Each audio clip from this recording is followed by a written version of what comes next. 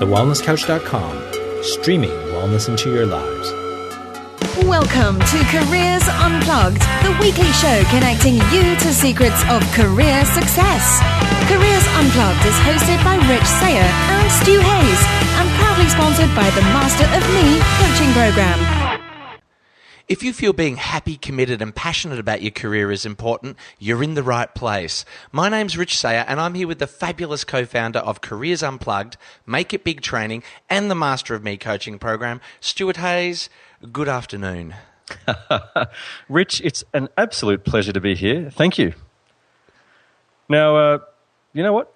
I'm quite excited today. We've got a very special person with us. A person who's touched my heart and has been someone who has helped me considerably over the past few years. And I really would just like to introduce her. Is that okay? It is okay. All right. Well, our special guest today started her career as an entertainer and performed for millions of people on radio, animated film, on TV, on Broadway, and actually was on live international concert stages with performers including Whitney Houston and Michael Jackson. Two of the big ones. Well, can you believe that? I mean, that's just amazing. Anyway, today she's one of the world's most highly regarded voice, presentation and public speaking mentors, and her clients, the people that she coaches, include many of the world's best-selling authors and also leaders of Fortune 500 companies. So she's really playing at the biggest end of the scale. She's been featured on CNBC, on CNN. She's been on Time magazine, on Forbes, and she's shared the stage with people like Jack Canfield, Tony Robbins, and former British Prime Minister Tony Blair. Wow. Phew. Anyway, Deborah Torres-Patel, welcome to Careers Unplugged. Thank you so much, Stu. It's great to be here, and thank you, Rich, too. Yay. Yay! So Deb, with that amazing rap that Stewie's just rattled off there, what was your first job? Oh, that's a great question. My first job was when I was 4 years old. I was singing on the church radio station. So, I was very blessed from a very young age to have talent. And both my parents loved music and they really supported me in that direction. But, my whole path has been about finding my voice and expressing that voice in the world. And so my journey started young and my professional journey started young. But I had a really challenging childhood. So I know the accolades sound very, impressive. However, I was abused as a kid. I had terrible things happen to me when I was a teenager. I basically lost my voice, or I had my voice taken away from me. I had my power taken away from me. And so I was really unhappy. I didn't feel safe in my house. And I felt really trapped. And so even though I always had this external talent, and I feel very blessed. I feel that a lot of us, we have innate gifts and talents, and sometimes it takes a while to unearth them. In my case, a lot of them were obvious, but also, my parents, as many parents do, they influence us in the direction that they would love us to go. And so, I went through my career as an entertainer. And again, when you're unhappy, if you look at Michael Jackson and Whitney Houston, for example, especially in the mindset of a child or a teenager, for me, I thought, okay, my only way out of this life that I'm living, my only chance to be happy would be to be famous, because that's what the ultimate looked like in entertainment, and obviously I'm with it. But, in reality, I think as human beings, we all just want to be happy people. Obviously, we want to have a happy family. We want to have a happy life, and we want to contribute in some way with the work that we do. And so, I went on a journey, and again, Whitney Houston and Michael Jackson, they were dead at my age now, and it was.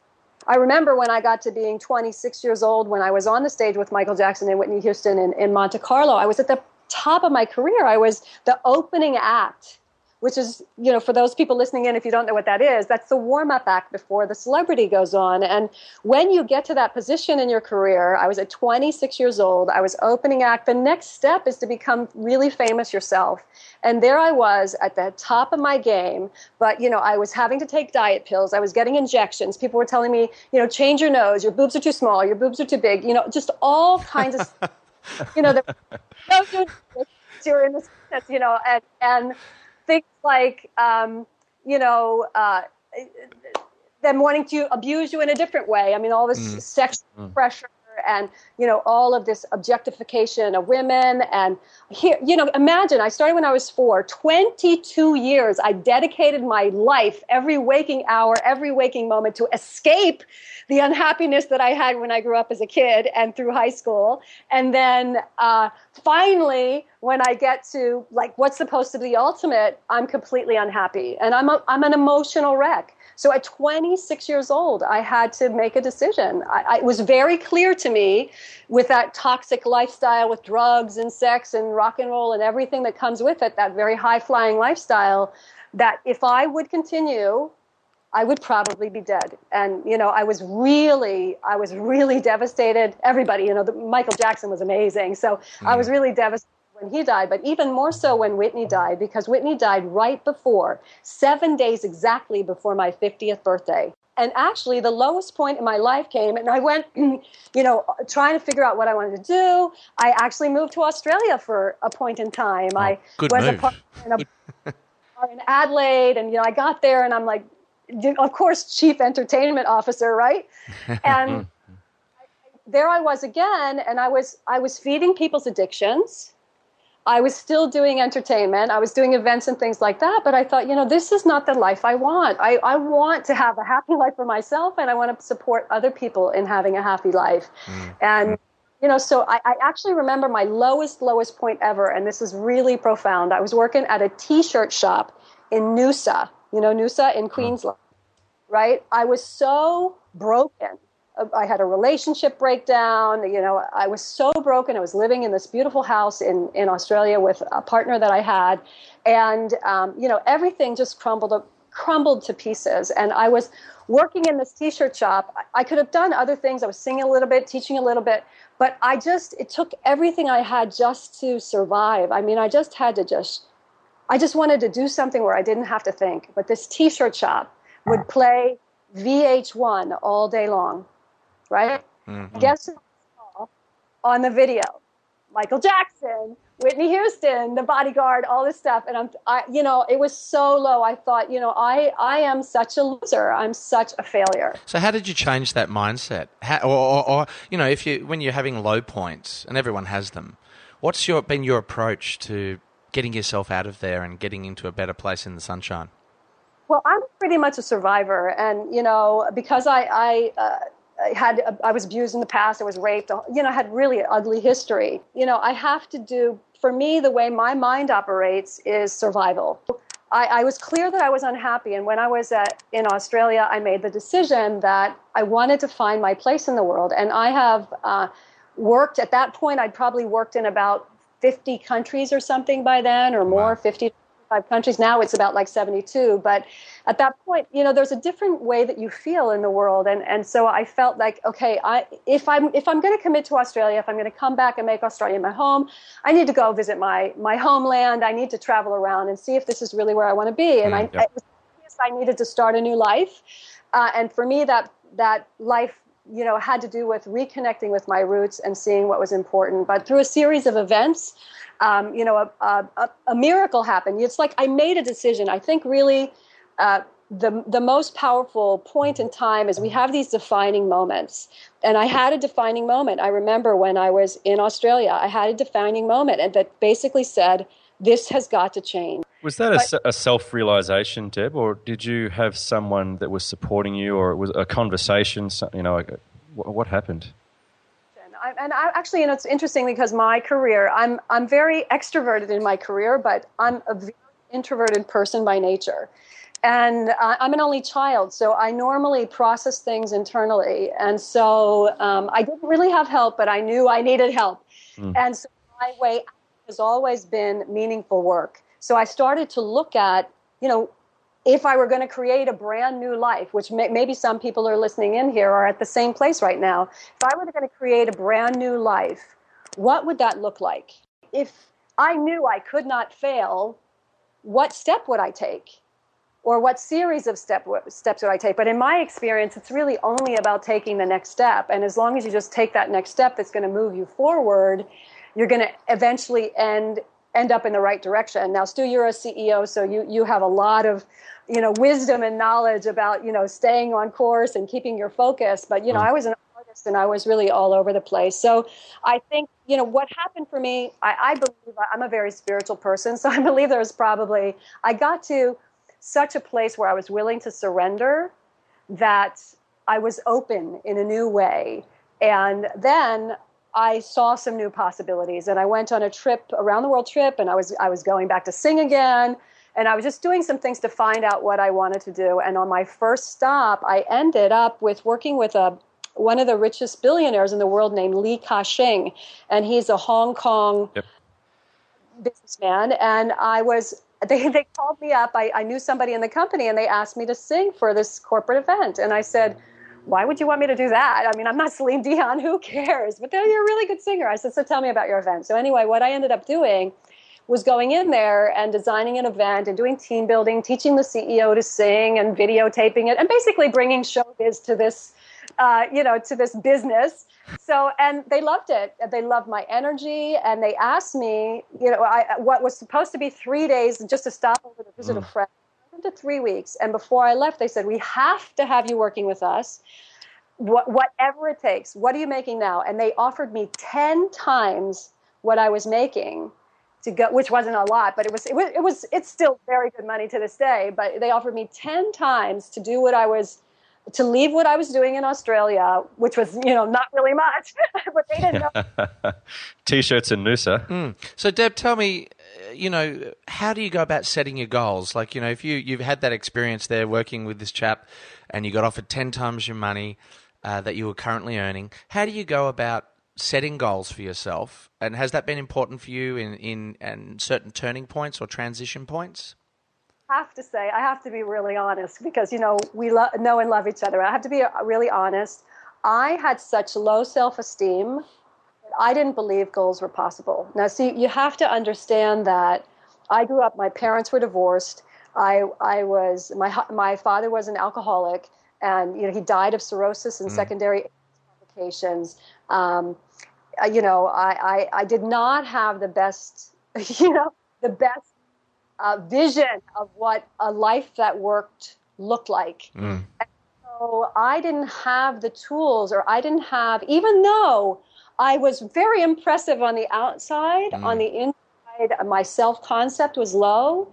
And, every step that I took was a survival, practical step until I got to that corporate place. And then I got there and I thought, aha, my gifts and talents are useful here. There's another defining moment that I forgot to mention earlier. In my entertainment career, I had a very important teacher. And I think teachers or mentors or, any of these thought leaders, personal development leaders, teacher leaders, they can inspire you to a new direction. Do you think that like the goals, and I mean, I think everyone can be susceptible to it at different times in their life. We're all impressionable.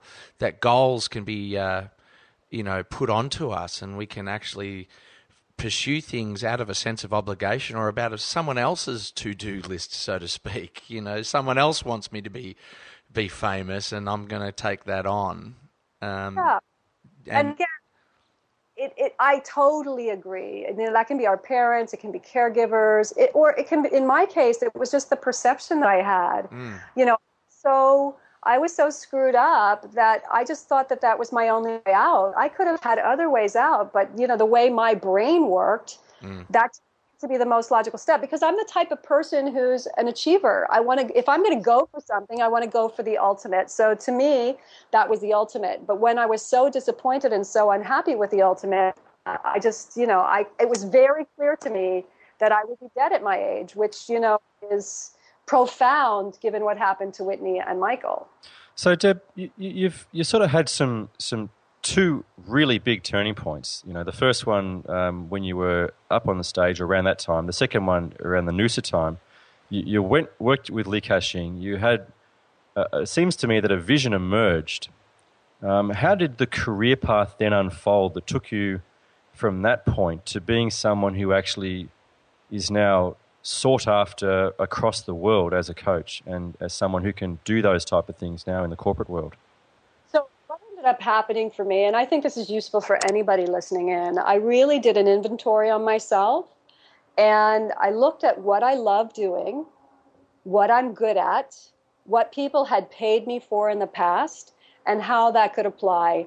And it became very clear when I had the destiny or the good fortune to somehow land in Hong Kong at Li Ka-shing's company.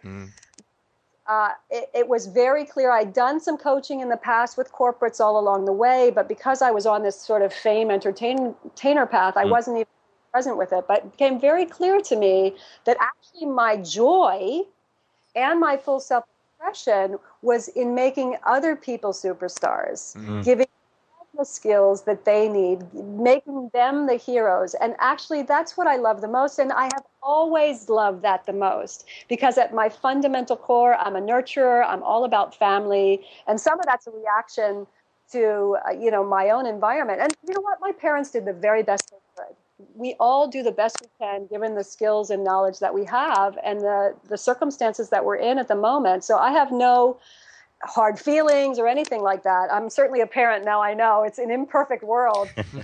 Although was that the skills that I had accumulated, and people can get skills. You can get skills from being good at school. You can get skills from sports, extracurricular activities, your hobbies. We all have areas of mastery, perhaps, or even if you're just starting out, at least you have an area of a passion that you want to pursue. And I think for me, that's been a big indication. And because I was so desperate to become happy, I was willing to do whatever it takes. Deb, let me ask you a question, because, I have had a lot of my life in the music and entertainment industry myself, and still do. How important is the difference between talent and skill for you? You know what? There's so many talented people, but commitment, persistence, practice, never give up attitude, and skill is important. But, you look at somebody like Madonna. She's never a great singer. She's an iconic performer. Oh, look, I couldn't agree more. I've come across some amazing singers that will go nowhere because they're so naturally talented that everything comes easy to them. So they never learn to work hard. They never learn to focus. They never learn to get the discipline that is really required to get to what they really, truly want. And they coast on the. Luckily, because I fought so hard to get out of my environment, I developed discipline at a really early age. And because I wanted to be the best, it was clear to me, when you go to an audition in New York City for a Broadway show, there are thousands of people they see, thousands and thousands. If you see these, American Idol or The Voice or anything like that, that's the way it was for me. But we just weren't on TV. And, you fall out of your double pirouette turn in your audition, you're out, period. You and I'm sure you remember this, Rich. In the old days, we would record on reel-to-reel tape. It was beautiful. 2-inch tape was the best, still the best sound. There was no such thing. You had to nail it. I used to do voiceovers for commercial jingles in New York City. And, I'd get paid, I think in the 1980s, like $600 an hour, because I could walk in there and read a piece of music and nail it the first time. And that takes enormous dedication, and it takes mastery. And I think that's one of the challenges with today's society, because, we learned a craft. There was the master-apprentice relationship that was in place before we had all this technology. And so I feel really blessed that I learned the fundamentals. I did my 10,000 hours in the theater. I did my 10,000 concert stages, and people don't have that experience anymore. And that's why I think our teachers are so important. And I have to say, my next big pivotal point was when I met a person we all know and love, Blair Singer. And it wasn't until I worked with Blair in 2008 that I was able to accept my journey. Even though I was already successful, there was a layer for myself of feeling I wasn't good enough, feeling like I failed as an entertainer. But then the nice thing about getting older, and if you're older and listening in, the nice thing about getting older is that when you reach a point where you have enough knowledge and experience and skill accumulated, it can all come together to work. And I was able to very quickly distinguish myself in a marketplace because the skills that I had becoming a great communicator in front of thousands of people and millions of people broadcast around the world, the same skill that, make you have to show up and nail your presentation, that get people to invest in you, that, give you the chutzpah, they call it, they give you the cojones to really be bold and really take a stand. And so what I'm hearing there is actually your success in your current career wasn't a shift in skill or talent. It was a shift in self-concept. It was. And then I had to gain a lot of skill. I remember another really great opportunity. This was before I met Blair. Was in about 2003, 2004. Because I'm a voice expert. I coach a lot of professional speakers, so they can't afford to lose their voice, their income.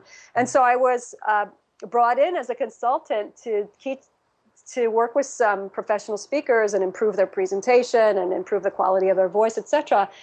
And they noticed how good I was, how capable I was. And they also noticed that I had to demonstrate what I was teaching people. And they put me on the stage.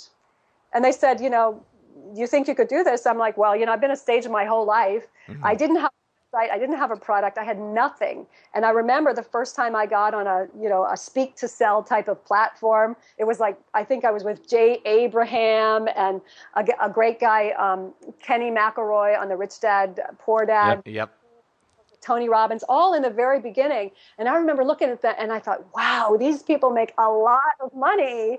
And all they're doing is standing up there, speaking. It's a lot easier to speak than sing and dance and keep to the music and stay skinny and, all the things that I had to do just in order to work in entertainment. So actually what I'm doing now from a skill point of view is actually easier. Now, from Blair, I learned how to facilitate a room better. I learned how to, some really cool,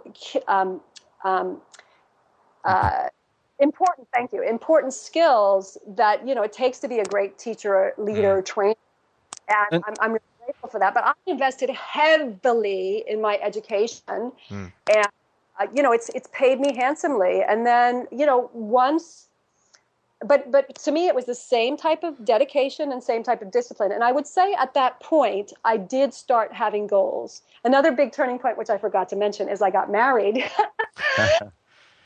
Look, I mean, your career is actually quite staggering. The sheer number of experiences, if you distill things into experiences, and I think life is more than that. But you've been on stage with amazing people. You've been the lead-in act for amazing people, and you've been up on stage and you've done things yourself, as a trainer and presenter, with your own product in the professional world. Do you boil it down to highlights? Have you got a couple of moments that are frozen in time? Well, I think that one moment that I was sharing in terms of a career point, I'd say if I went back frozen in time, it was that decision to leave entertainment, even though was really scary and I knew nothing else. Then I had Arthur Joseph, who was a great teacher, who started pointing me in a direction that really made sense. But he could see me in a way that I couldn't see myself. It was just, I was too close to it. And I think it's really important to have coaches and mentors for that reason. And then from there, I still made a trip to Asia. Because I got invited for a TV station, I had enough visibility that I could do that. Then I had my lowest point in Australia, which was a big turning point. And at that point, I made a decision that life had to change and that, I was over being unhappy and I had to find a way to be happy with no relationship, with no career, with nothing, just to be fundamentally happy. And I made a decision at that moment. I would do whatever it takes. It's not like I wasn't going for that before, but I think it just, for me personally, it took me to hit that rock bottom so I could really see it very simply. And then from there, things started to pick up. Literally within a span of 6 weeks' time, I made that decision. I was in Australia. Somehow, the universe aligned to get me an invitation to Hong Kong. I went to Hong Kong. I was already planning a round-the-world trip. I went there. What was supposed to be 3 days turned into 3 weeks and then turned into 2 years. So then I went to finish my round-the-world tour because I hadn't seen my mom in 3 weeks. The fourth day, the moment I got back to Hong Kong to start my job, the first place they took me was to Singapore. I met my husband on that Singapore trip. Wow. Synchronicity. It's amazing. Like, my whole life changed. I got 10 times the income. I met my husband, and I was off men totally. I was off relationships. I was totally fine to hang out with my best girlfriends for the rest of my life and just. Deb, one thing that you said was so powerful. You said many powerful things in this call. You said that after you met Blair, that you were able to accept your journey. Mm. How? What happened? What was the epiphany and what was the steps that happened to have you see it and accept it? Well, I think he really facilitated it with me. I mean, he's just such an amazing, insightful human being, and totally. so brilliant. I can't say enough about him. I feel so blessed to have the opportunity to work with him closely and to even have had him to coach me. I mean, it's just amazing. Yeah. And so he had the insight, and he saw what was wanting to happen in me, and so he could sort of deconstruct him. Oh, well, he's a little voice master, right? That conversation, the self-concept, all that stuff is going on in your head. And what he showed me was, through working on my own story, which is what we were doing in his training room, which was at Making the Stage, that was what the program was called.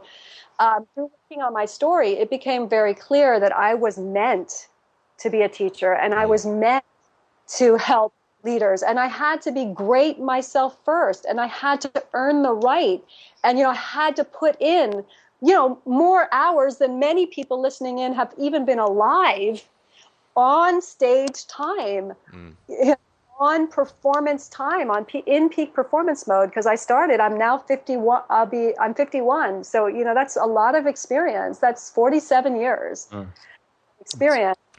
What would Deb? I can't agree with you enough about doing those courses, because I've also done them as well, and loved every moment, particularly of receiving from Blair some great wisdoms. We're going to run out of time shortly. So, what would be your gold nugget for the audience? What would be the distillation of all that wisdom that you've gained through going through this process? Well, I'd say the most important thing, if you are looking for direction right now, is to get silent, to go to nature. There's such beautiful nature if you're in Australia, certainly, but there's nature all around. Go to nature and get quiet enough to listen. And if you can't hear anything, then work with great people. I know you guys are awesome. I mean, work with whoever you really resonate with to really begin to get clear about that. And for some people, goals really work. For me, I had a whole bunch of things. I didn't see the possibility of dreams, and for me, dreams are connected to goals. You have to have the dreams before you actually, can put the goals into action. And so I didn't have a construct to really have a structure around that.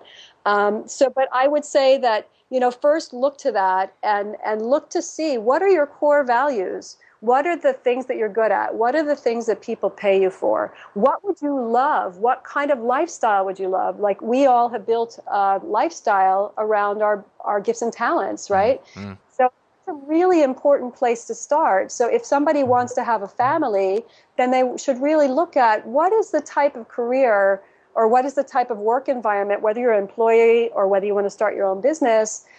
What is that right environment, so that I can go for that lifestyle, go for those goals first, and have work fit into that? Or for me, like, I make so much money now.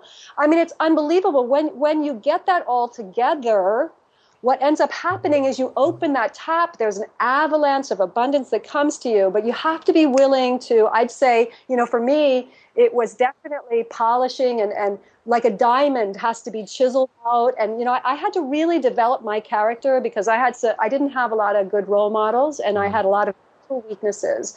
So I think a lot of people would be in much better shape than me, really. So if I can do it, anybody can do it. Well, that's a powerful message. And Deborah Torres-Patel, thank you so much for joining us. People want to get in touch with you to help themselves through your programs. How do they do that?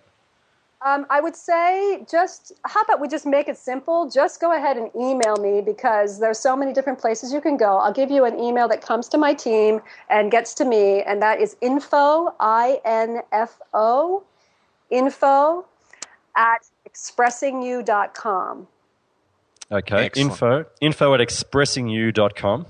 Yes, and if they're interested in finding out more about what I do, they can go to milliondollarvoicetraining.com. Okay, thank you very much, Deb. Anything you would like to add, Rich? No, it's been an absolute pleasure to have this chat with you, and we will definitely have you back on the show again, I'm sure, and definitely looking forward to catching up when we can in person. And we're going to have to wrap it up there because that's all we've got time for. But thank you so much, Deb. Thank you. It's been an honor and a privilege to be with you guys. I love it. Thank you. And to all of you at home, in the car, and wherever you are, thanks for joining us. Make sure you visit careersunplugged.com or go to Facebook and leave your comments. And, of course, give this episode a 5-star rating on iTunes. Do it for Deb Torres-Patel. This has been Careers Unplugged with Rich and Stu. Careers Unplugged, proudly sponsored by the Master of Me coaching program, helping you succeed in life, career, and business. This has been a production of TheWellnessCouch.com. Check us out on Facebook and join in the conversation on Facebook.com/The Wellness Couch. Subscribe to each show on iTunes and check us out on Twitter. The Wellness Couch, streaming wellness into your lives. Whilst the Wellness Couch presenter endeavor to provide accurate and helpful information to their listeners, these podcasts cannot take into account individual circumstances and are not intended to be a substitute for health and medical advice from a qualified health professional. You should always seek the advice of a qualified health professional before acting on any of the information provided by any of the Wellness Couch podcasts.